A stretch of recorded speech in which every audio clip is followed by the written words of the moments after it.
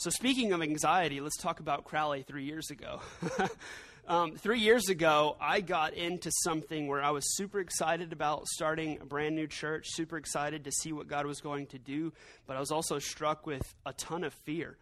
I remember Sunday morning, September 2014, September 14th, 2014 was our first Sunday, and I was so excited and so nervous all at the same time that it was Sunday morning at 2:30 in the morning.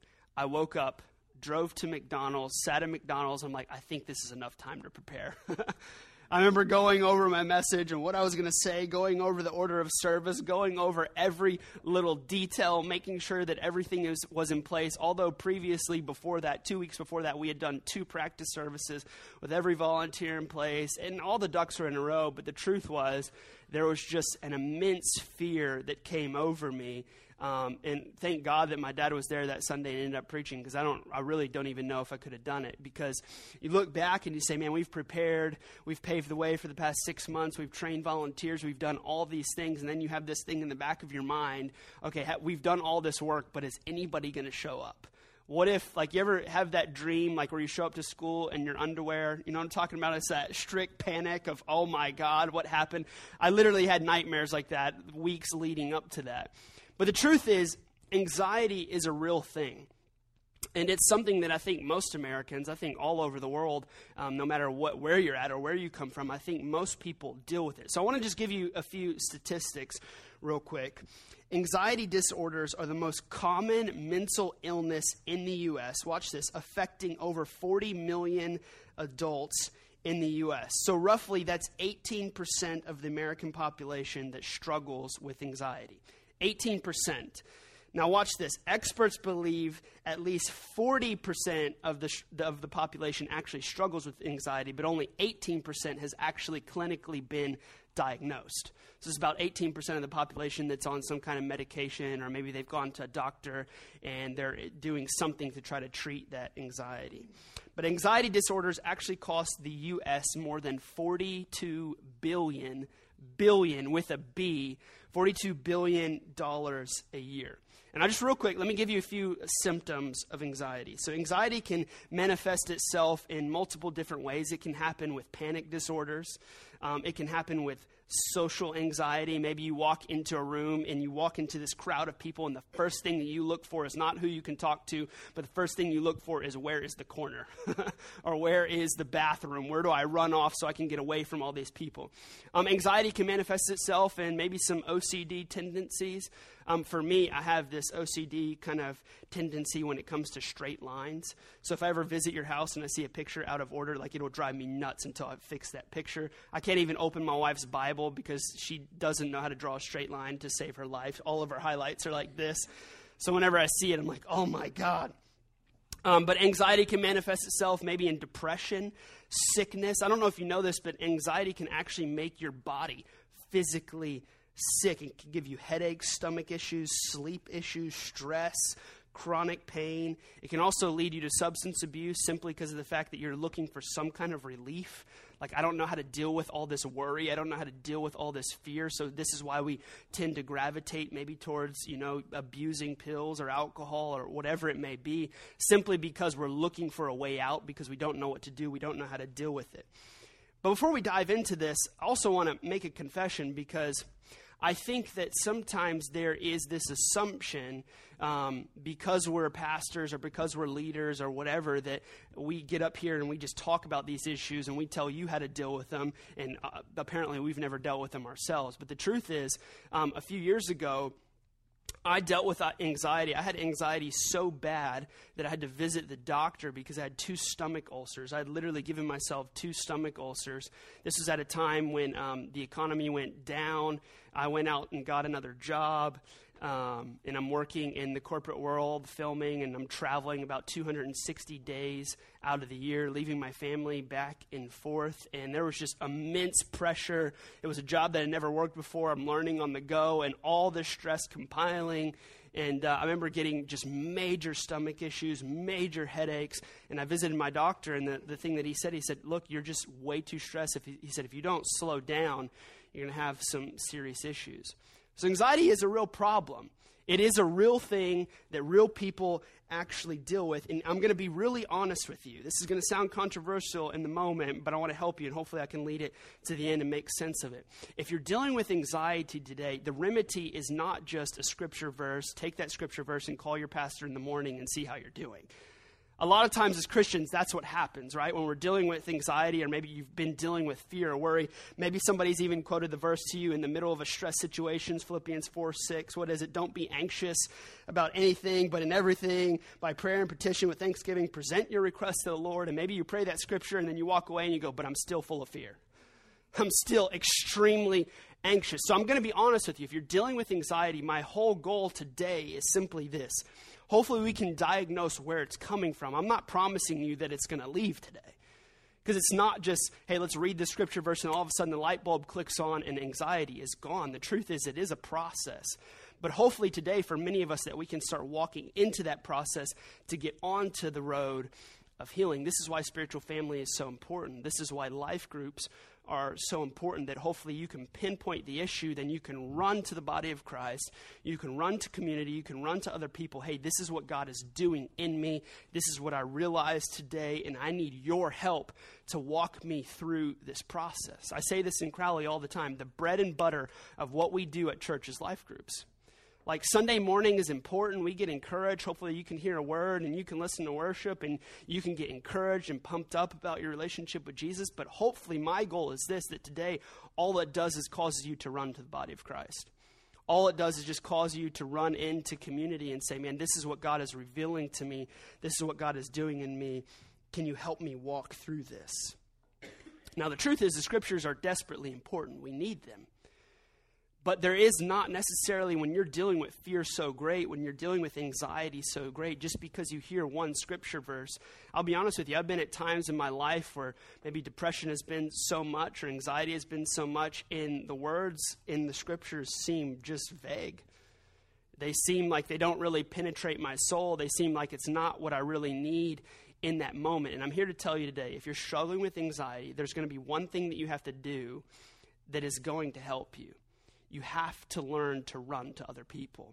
Because the truth is, you're going to find yourself at different places in your life when your own faith is not enough to bring you to the next season. You're going to have to learn to lean on other people's faith.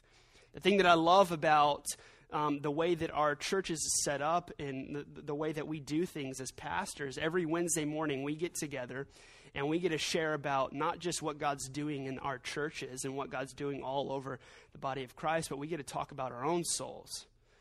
And I'll tell you what, if I didn't have that day every single week, I can be honest with you that there would probably be things in my life that would be out of order.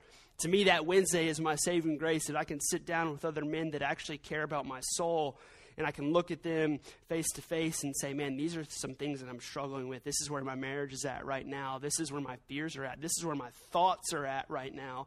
And that simple confession begins to start a process that is so healing to our souls. And I just want to encourage you before we dive into anything else. I know this summer we're starting, I think you guys are in a new semester as well of life groups. Man, if you're not in one, get in one. Find one that you can get in. You need to find people that you can connect with, because if God pinpoints something in your life through this message this morning, you're going to need people to help you walk through the process. We even see this in the scriptures. Real quick, it's going to be on the screen in 1 Thessalonians 2:8. It says, we loved you so much that we were delighted to share with you not only the gospel of God, but our lives as well, because you had become so dear to us. So what is the disciple saying? He's saying this: not only did we love you so much that we wanted to teach you the truth, but we also wanted to live life with you. We wanted to do this thing called life. We want to do it together because we know that it's going to be important for us to get to the next place.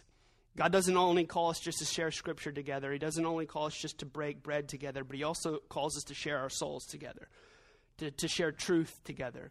I say this in Crowley all the time, but you need to get around people that are not impressed with you. You need to get around people that don't care about offending you. You need to get around people that don't care about your accomplishments. They don't care about how far you've gotten in life. They can look at you and just say, I'm concerned about your marriage. And if you continue on this track, it's not going to be good. But they can say it in a loving way. They can say it out of concern, like I genuinely love you. That's the only reason I'm saying this. But sometimes, let's just be honest, as human beings, we like to surround ourselves by people that actually are impressed by us, right? Like, look at my accomplishments, look at my credentials, look what I've done in life, look how far I've gotten. I'm only this far along, I'm only this old, and this is how much I've built this business. And we see it with men especially all the time. What's the first thing when a group of men get around to, the first, hey, what's up? What's up? What do you do? Oh, I work in business. Oh, yeah? Well, I started a business. Who cares? We need to get around people that are not impressed with us. So let's talk about anxiety. If we want victory in anxiety, we have to understand the biblical anatomy of anxiety. We've first got to understand what we're truly dealing with and how the Bible actually approaches this. So today what I want to do is I want to go all the way back to the beginning, when God created everything in Genesis, when God created man. But when God created man and woman, he created us with something called emotions. So we have these things when we get angry. Anybody ever felt anger? Anybody ever felt fear? Anybody ever felt worry? We have these emotions that God initially created us with. And this is the question that I want to ask this morning. Is it possible that we struggle with anxiety because our emotions are simply out of order?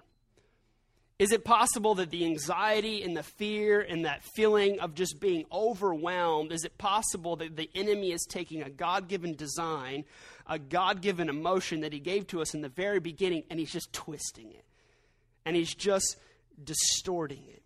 Anxiety, fear, panic, phobia, stress, even these words give us anxiety, right? When we just hear these words, it gives us anxiety. But we have to ask ourselves the question, where is this coming from? You ever maybe if you deal with anxiety, you ever wake up in the morning, you're like, why do I deal with this? Where's this coming from? Why am I so anxious? Why am I so worried? Why am I so overwhelmed? Why am I so fearful? So my premise today is quite simple. Every dysfunctional, fallen emotion is a distortion of God's original plan. It's a distortion of God's original emotion, God's original design that he actually created us with. So if we're going to understand the disorder of anxiety, we first must understand the order that sin has disordered, if that makes sense. So let's go all the way back to the first garden. In the first garden, God placed Adam in the garden to work it and to take care of it. Now, for the sake of time, I'm not going to read over it, but if you want to go back and read it, it's found in Genesis chapter 2, and you can pick it up in verse 15. But when God placed Adam in the garden, he told him one thing. He said, listen, I'm placing you in this garden, and I want you to keep watch over the garden. I want you to take care of it. I want you to work it, and I want you to make sure that nothing else happens to this garden. It's yours. Take care of it. Guard it, protect it, do whatever you need to do to make sure that this garden flourishes. Ultimately, God places Adam in the garden. He says, listen, you're the soldier over this garden. He gives Adam this emotion called vigilance. Meaning this, I want you to protect, I want you to stand as a soldier, I want you to guard this garden, I want you to protect it. God has wired us to be aware of our surroundings just like Adam. He has given all of us that emotion of vigilance. So when God originally put Adam in that garden, he said, I want you to be aware. I want you to be on guard. I want you to be vigilant. I want you to take care of this garden. Vigilance is the God-given emotion that urges us to act quickly in the response of threat. So meaning this, vigilance can flesh out in quite a few different ways. Vigilance is when you walk into your house and you know something is wrong. Vigilance is the mother that walks into her 5 children and she can just look at one of them and she's like, you're guilty. I didn't say anything. Oh, but I know you're guilty. Vigilance is the emotion that you feel maybe when you walk into a crowd of people and you see that one person looking at you and you haven't exchanged words yet, but you know that they're angry at you. Vigilance is that when you walk into a place and all of a sudden maybe you're on the wrong side of town and you feel that emotion of, I probably should get out of here. Probably should get out of here. I was in Kenya a few weeks ago and the food is actually terrible. Okay, I'll just be honest with you, it's really bad. So one night I'm with Matt Murray and He says, hey, listen, man, there is a pizza place about 2 hours away, and we're starving. It's midnight at this time. He said, there's a pizza place at a hotel about 2 hours away, and anywhere in Africa is going to be a far way away because the roads are terrible. So he said, man, there's a pizza place. It's at this hotel. We can drive down there. Let's go do that. So Matt and I both kind of live life on the edge. We're both adrenaline junkies. We take risks. We drive our wives crazy, okay? So we get in the car at midnight. We drive to this hotel 2 hours away. Well, not only did I find this out until we get there, but we drive up to this hotel, and it's literally on the border of Uganda, which is probably the most dangerous country in Africa. So we get to this hotel, and there's this huge sign that says pizza, and we're like, glory to the Lord Jesus Christ. We're about to enjoy pizza. And we get there, and all of a sudden, this vigilance that I'm talking about, I'm sensing like we should not be here. Like this, there is something wrong here. Something is not going to go good. I don't know if a slice of pizza is worth my life. But we proceeded to go into the hotel. We walk into the hotel, and there are two men with AK-47s that meet us at the door. And we're like, oh, my Lord. They say, excuse me, sir, take off your shirt. I'm like, take off my what? Yes, you're going to need to take off your shirt. We need to search you. We need to check you. I'm like, man, this is going to go south in a hurry. So we literally have to take off our shirt. This guy is like feeling us down, and I'm just looking at this guy's gun. It's kind of like one of those Sherlock Holmes moments. I'm like, okay, I can grab the gun, shoot him. But I know that I don't have those skills, you know. And he's searching us down, and we're just here like, bro, we just want some pizza. That is it. And long story short, it ends up being fine. We walk in, and apparently there's just kind of some weird security measure, some weird security check. But in that moment, when we are in this environment, all of your sensors are going off, right? Like, what am I doing here? Why am I on the border of Uganda trying to get some pizza? This is stupid. But if we're not careful, instead of vigilance making us warriors to protect our surroundings, it turns us into worriers. So here's what happens. This is anxiety. Watch this. God gave you this original emotion called vigilance to be aware, to guard yourself, to protect your family. Men, he gave you when you're walking down the street and you see a man eyeing your wife, you're like, okay, I will take you out, son, right? It's this God-given emotion that he has given you. But watch what the enemy does. If we're not careful, he takes this God-given vigilance, he twists it, he distorts it, and he turns it into anxiety. Meaning this God-given emotion of vigilance to be aware of our surroundings, the enemy kind of just twists it a little bit. He distorts it a little bit. He perverts it a little bit. And all of a sudden, instead of being aware of our surroundings, we're hyper aware of our surroundings. And all of a sudden, instead of just being aware of certain things, when we walk into a room, we scan everything. We look at everything. Everything is fixed. Anxiety, it's everywhere. Chuck, the guy that you saw the story, he said, I used to have to walk into rooms. And he said, as soon as I would walk into a room, I'd have to literally ask myself a few different questions. Number one, is there anyone in this room that wants to hurt me? Number two, is there anyone in this room that wants to kill me? And he would go down the list and he would ask himself these questions. He said, once I could answer these questions, okay, no, he said, then the anxiety would leave. But vigilance ultimately is the God-given emotion, the God-given design that God has given us to protect ourselves. And all simply the enemy does is he twists it. So what Adam failed to do in the garden, the enemy comes in and he begins to twist things and distorts things. So let me put this in a different perspective, and this might help you understand this. Maybe you grew up in a home with a father or a mother who was an alcoholic. And maybe you would come home from school and you didn't know how to respond to your dad or your mom in certain moments because they had two different emotions. Maybe you would come home and one was mad drunk. So you didn't want to say the wrong thing and they were going to, take a swing at you. Or maybe you came home on some days and all of a sudden it wasn't mad drunk, it was happy drunk. Hey, you can have whatever you want. You can do whatever you want. And so what this did in you is it created a hyper-awareness. I don't know how to respond when I'm coming home because I don't know if dad's going to be angry or I don't know if dad's going to be happy or sad. I don't know what kind of mood he's going to be in. So what happens is it creates anxiety. all of a sudden, that God-given vigilance to be aware of your surroundings, the sensor levels have just gone so far up, you don't know what to do anymore. You've learned to always be on guard. You've learned to always be hyper-vigilant, hyper-aware of your surroundings. Ultimately, anxiety is vigilance that is out of control.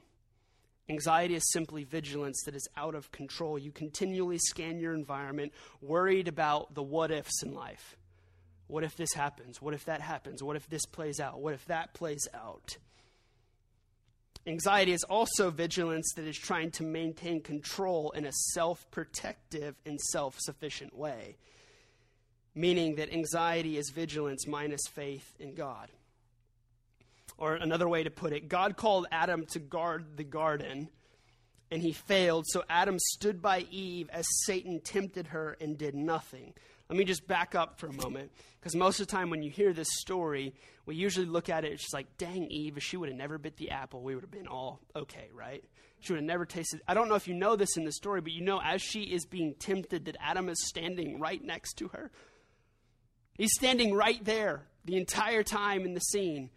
Now, what has he done in that moment? He's failed to protect the garden. He's failed to do the very thing that God has actually called him to do in that moment. Now, when anxiety strikes, it's going to strike two different emotions in you, or two different responses. And you see this in Genesis. So Eve bites the fruit. All of a sudden, Adam and Eve's eyes are open. They realize that they're naked, right? Well, anxiety, there's two responses that happen, and it results in a flight or fight behavior. And you see this exactly with Adam and Eve, okay? So what ends up happening is when God comes around, he's searching in the garden, and he's saying, hey, Adam, Eve, where are you? What are they doing? They are hiding. They've got fig leaves. I don't know if you've ever worn fig leaves on your bare body. It just doesn't feel good. They're hiding. They have created clothes out of fig leaves. They ran. So you see this first behavior in anxiety. Okay, we're out of here. I don't want to deal with this. So oftentimes this manifests itself in maybe when you're dealing with worry, fear, stress, you're overloaded, you're overwhelmed. Instead of entering into community, the very thing that is going to help you, you think to yourself, hey, the best thing that I can do is be alone in this moment. Until I can clean myself up, until I can get myself together, then I'll be around people. Adam and Eve hid, they ran away. This is the flight response. Then when they realize, okay, God's ultimately going to find us. We can't hide long enough. So what do? Now they decide to fight. So God says, hey, where have you been? What's been going on? You bit the tree. What happened? And Adam's like, well, that girl he gave me. She's the one that did it. What does he do? He goes into the fight mode. He blames his wife. Well, if she wouldn't have done it, then we would have never been in this situation. Ultimately, there's a runaway, there's a run and hide. I don't want to deal with this. I don't want to deal with this feeling of being overwhelmed, this feeling of worrying, this feeling of anxiety. Or there's sometimes when you come face to face with it where you know you have to deal with it, there is this fight mentality that comes out. There's actually a family tree of anxiety that kind of plays out. And I think one of the first emotions that you feel when you're dealing with anxiety is simply anger. This is the fight response to threat. This is where we take matters into our own hands. So maybe you figure that, man, my life is not going the way that I need to go, and God is taking too long to figure this out for me. You ever ask yourself, like, God, can you just step aside for a moment? Because, like, the plans that I have for my life could go a whole lot quicker if you just get out of the way. You know what I mean? I've looked at my own life sometimes and known exactly where I want to be, and I feel like, God, what's the holdup? Why are you taking so long? And there's this anger that approaches of like, man, what is going on? Then there's anxiety that begins to happen. This is the flight response to threat. And here we take our own safety into our own hands. Okay, God, if you're not going to work, I'm angry now, so I'm going to protect myself. I'm going to take matters into my own hands. I'm going to fly the plane. I'm going to drive the car. I'm going to take matters into my own hands. I don't need God. I'm just going to worry about it myself. But you see, true vigilance, godly vigilance, is the faith response to threat. This is where we engage and we protect, and here we place our safety, not in our hands, but in God's hands. Ultimately, we say, okay, I relinquish this feeling of being worried and anxiety, and I give that over to God. Ultimately, God says, be vigilant, be alert, take stand. And having done all, stand firm. Anxiety says this: what if I can't handle this? I need to run. What if I have to fight? I need to self-protect. Ultimately, anxiety, watch this, is scanning without standing in faith. It's looking at your situations and always worrying about the what-ifs in life. And if this doesn't play out, then what am I to do about this? Well, if this doesn't happen, then what am I going to do about this? It's a continual worry, a perpetual state of alarm that never goes away. And this is what we would call anxiety. So here's the question. How do I deal with my anxiety when my fear is too great? How do I deal with anxiety when I'm reading the scriptures and I don't feel like they're giving me any relief? How do I deal with anxiety when I feel like everything that I'm trying, I'm praying, I'm reading, I'm doing all these things, but I don't feel like God is coming through? What do I do? The truth is, if you use it correctly, fear can actually drive us to face the fact that we're helpless and that ultimately our safety is out of control. And that ultimately our fear is revealing a desperate, deeper need in our own lives that God is not filling a gap that we desperately need him to fill. You must understand that anxiety is fear out of control. It's fear out of control. Fear compels us to face our neediness, doesn't it? When you look at certain circumstances in your own life and this fear grips you, it could be a reminder that, hey, maybe I'm controlling my life and maybe God is not the one that is actually in control. So here's the question. Where do we run? Or let me personalize it. Where do you run when you're overwhelmed? What do you run to when fear has gripped you? What do you take off to when anxiety overwhelms you? Because anxiety happens when we turn to ourselves instead of turning to God. Anxiety, as I said earlier, is fear without faith. We scan our horizon, constantly looking at our circumstances, going, what if, what if, what if? So anxiety happens in the first garden. We fail to protect something. Something gets out of control, just like it did for Adam. Eve bit the fruit. He failed to guard. He failed to protect. Anxiety creeps in. But then there's the second garden. And in the second garden, Jesus faced anxiety and fear head on in the midst of being overwhelmed. This is what I love about Jesus is he actually, creator, God of the universe, came down as human flesh, and he understands every single emotion and feeling that you experience in this life. That's what I love about him, that he's walked in our shoes. He's felt what we've felt. He's felt that fear. He's felt that anxiety. Jesus displays godly vigilance in the Garden of Gethsemane. The night before he's crucified, the night before his imminent death, Jesus has grown up in a Roman Greco world. He knows what a crucifixion is going to look like. He knows the pain that is going to be inflicted upon his body. He knows exactly what is going to happen. And it says the night before he's crucified, he's in the Garden of Gethsemane, and it says he's so overwhelmed that he's sweating blood. That's overwhelmed. Now, the thing that I find very interesting about this, and I've always found this just so perplexing, is it says that he's so overwhelmed that God the Father sends down 2 angels to encourage him. I don't know if you realize how overwhelmed this is. Watch this. God, the creator of the universe, needs the created to come down, the very beings that he created, to encourage him. That's crazy to me. So Jesus is so struck with anxiety. He's so struck with being overwhelmed of his imminent death, the pain, the infliction, everything. He even cries out to God saying, hey, God, listen, if there's option 2, I'll take that one. If there's any other way out, I'll go with that one. If there's another way out that's not the cross, that's not a ton of pain, I'll go with that one. But Jesus models constructive vigilance in the Garden of Gethsemane. He's very aware of what's going on. There's obviously overwhelmed and anxiety that is at play. But watch this. The thing that makes it different in the second garden, instead of Jesus saying, okay, I'm just going to stay in this perpetual state of alarm, ultimately he entrusts himself to the Father. So he said, okay, I'm so overwhelmed, but God, whatever your will is, I'll go with that. Whatever you want for my life, whatever you say is the best route, whatever is the best option, that's the option that I'll take. So there's constructive vigilance and then there's destructive vigilance. Now the disciples modeled destructive vigilance. Now I want you to notice something about Peter. I love Peter. I named one of my sons Peter. But I love Peter because Peter is often like you and me, right? I think he's intentionally in the Bible to just make all of us feel a little bit better about our lives. But Peter, the night before when Jesus is going off into the Garden of Gethsemane to pray, Jesus tells all the disciples one thing. He said, I need you to do one thing. I'm going to go off to pray, and I want you to pray as well. Now, why does he tell them to pray? Why does he tell them to seek the Father? Because he knows the temptation that is about to ensue. He knows the temptation that is about to come. And he's saying, man, if you don't prepare your hearts, if you don't get yourself ready, you're going to fall into this temptation.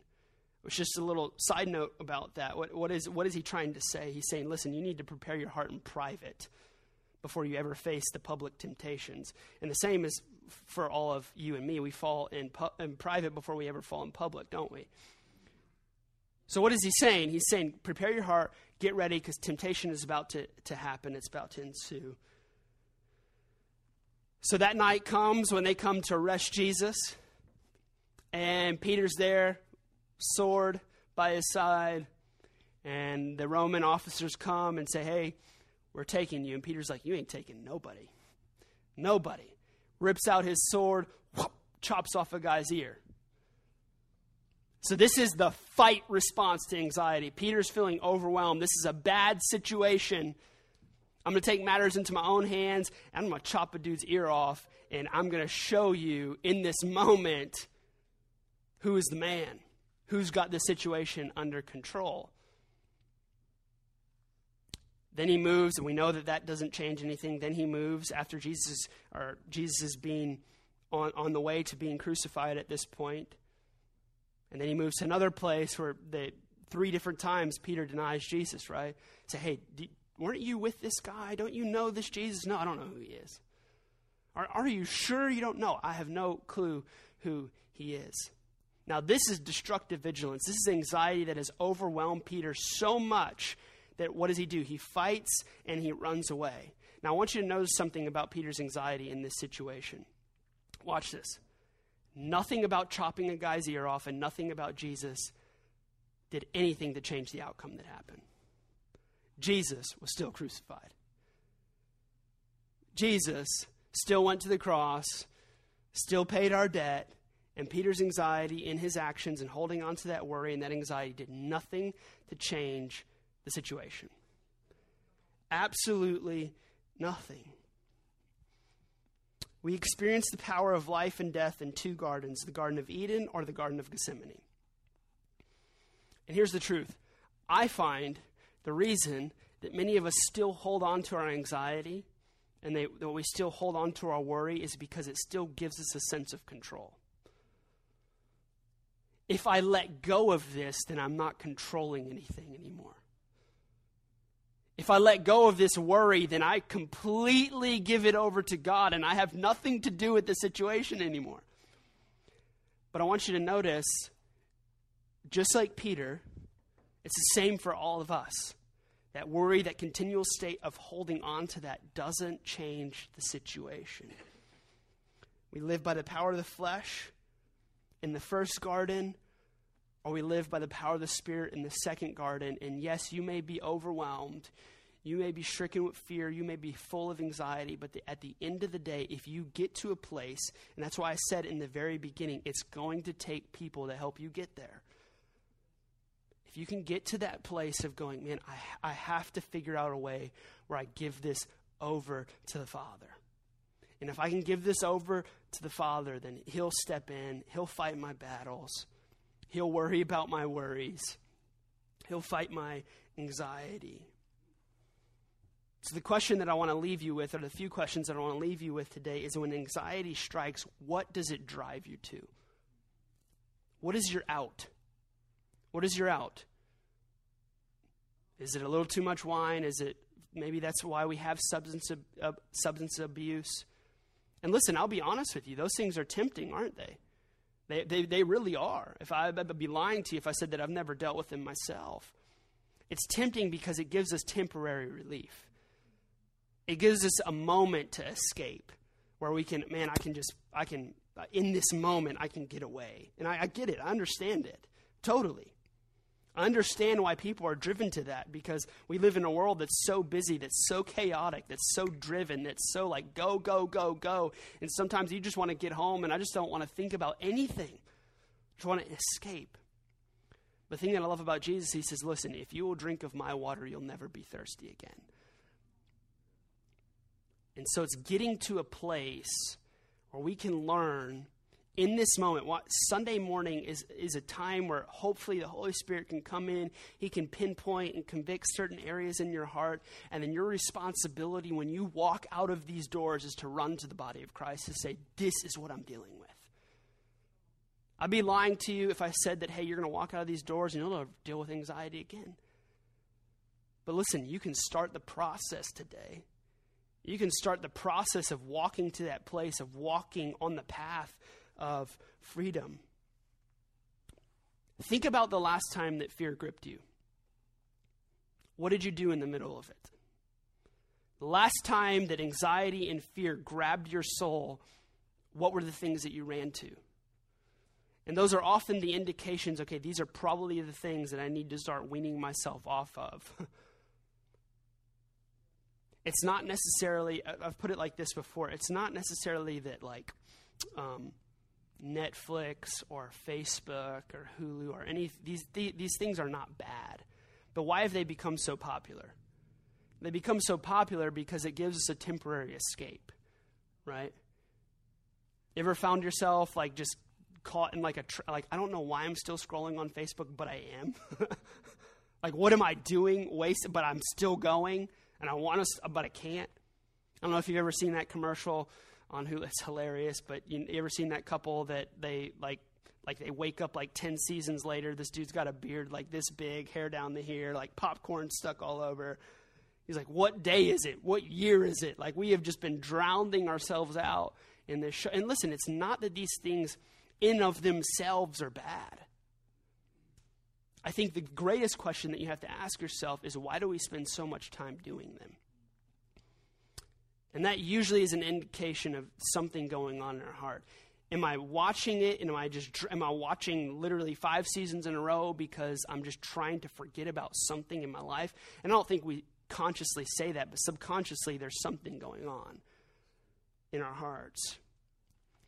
The last time that fear gripped you, are you responding to saying, okay, God, I don't know what to do. I need to run to other people.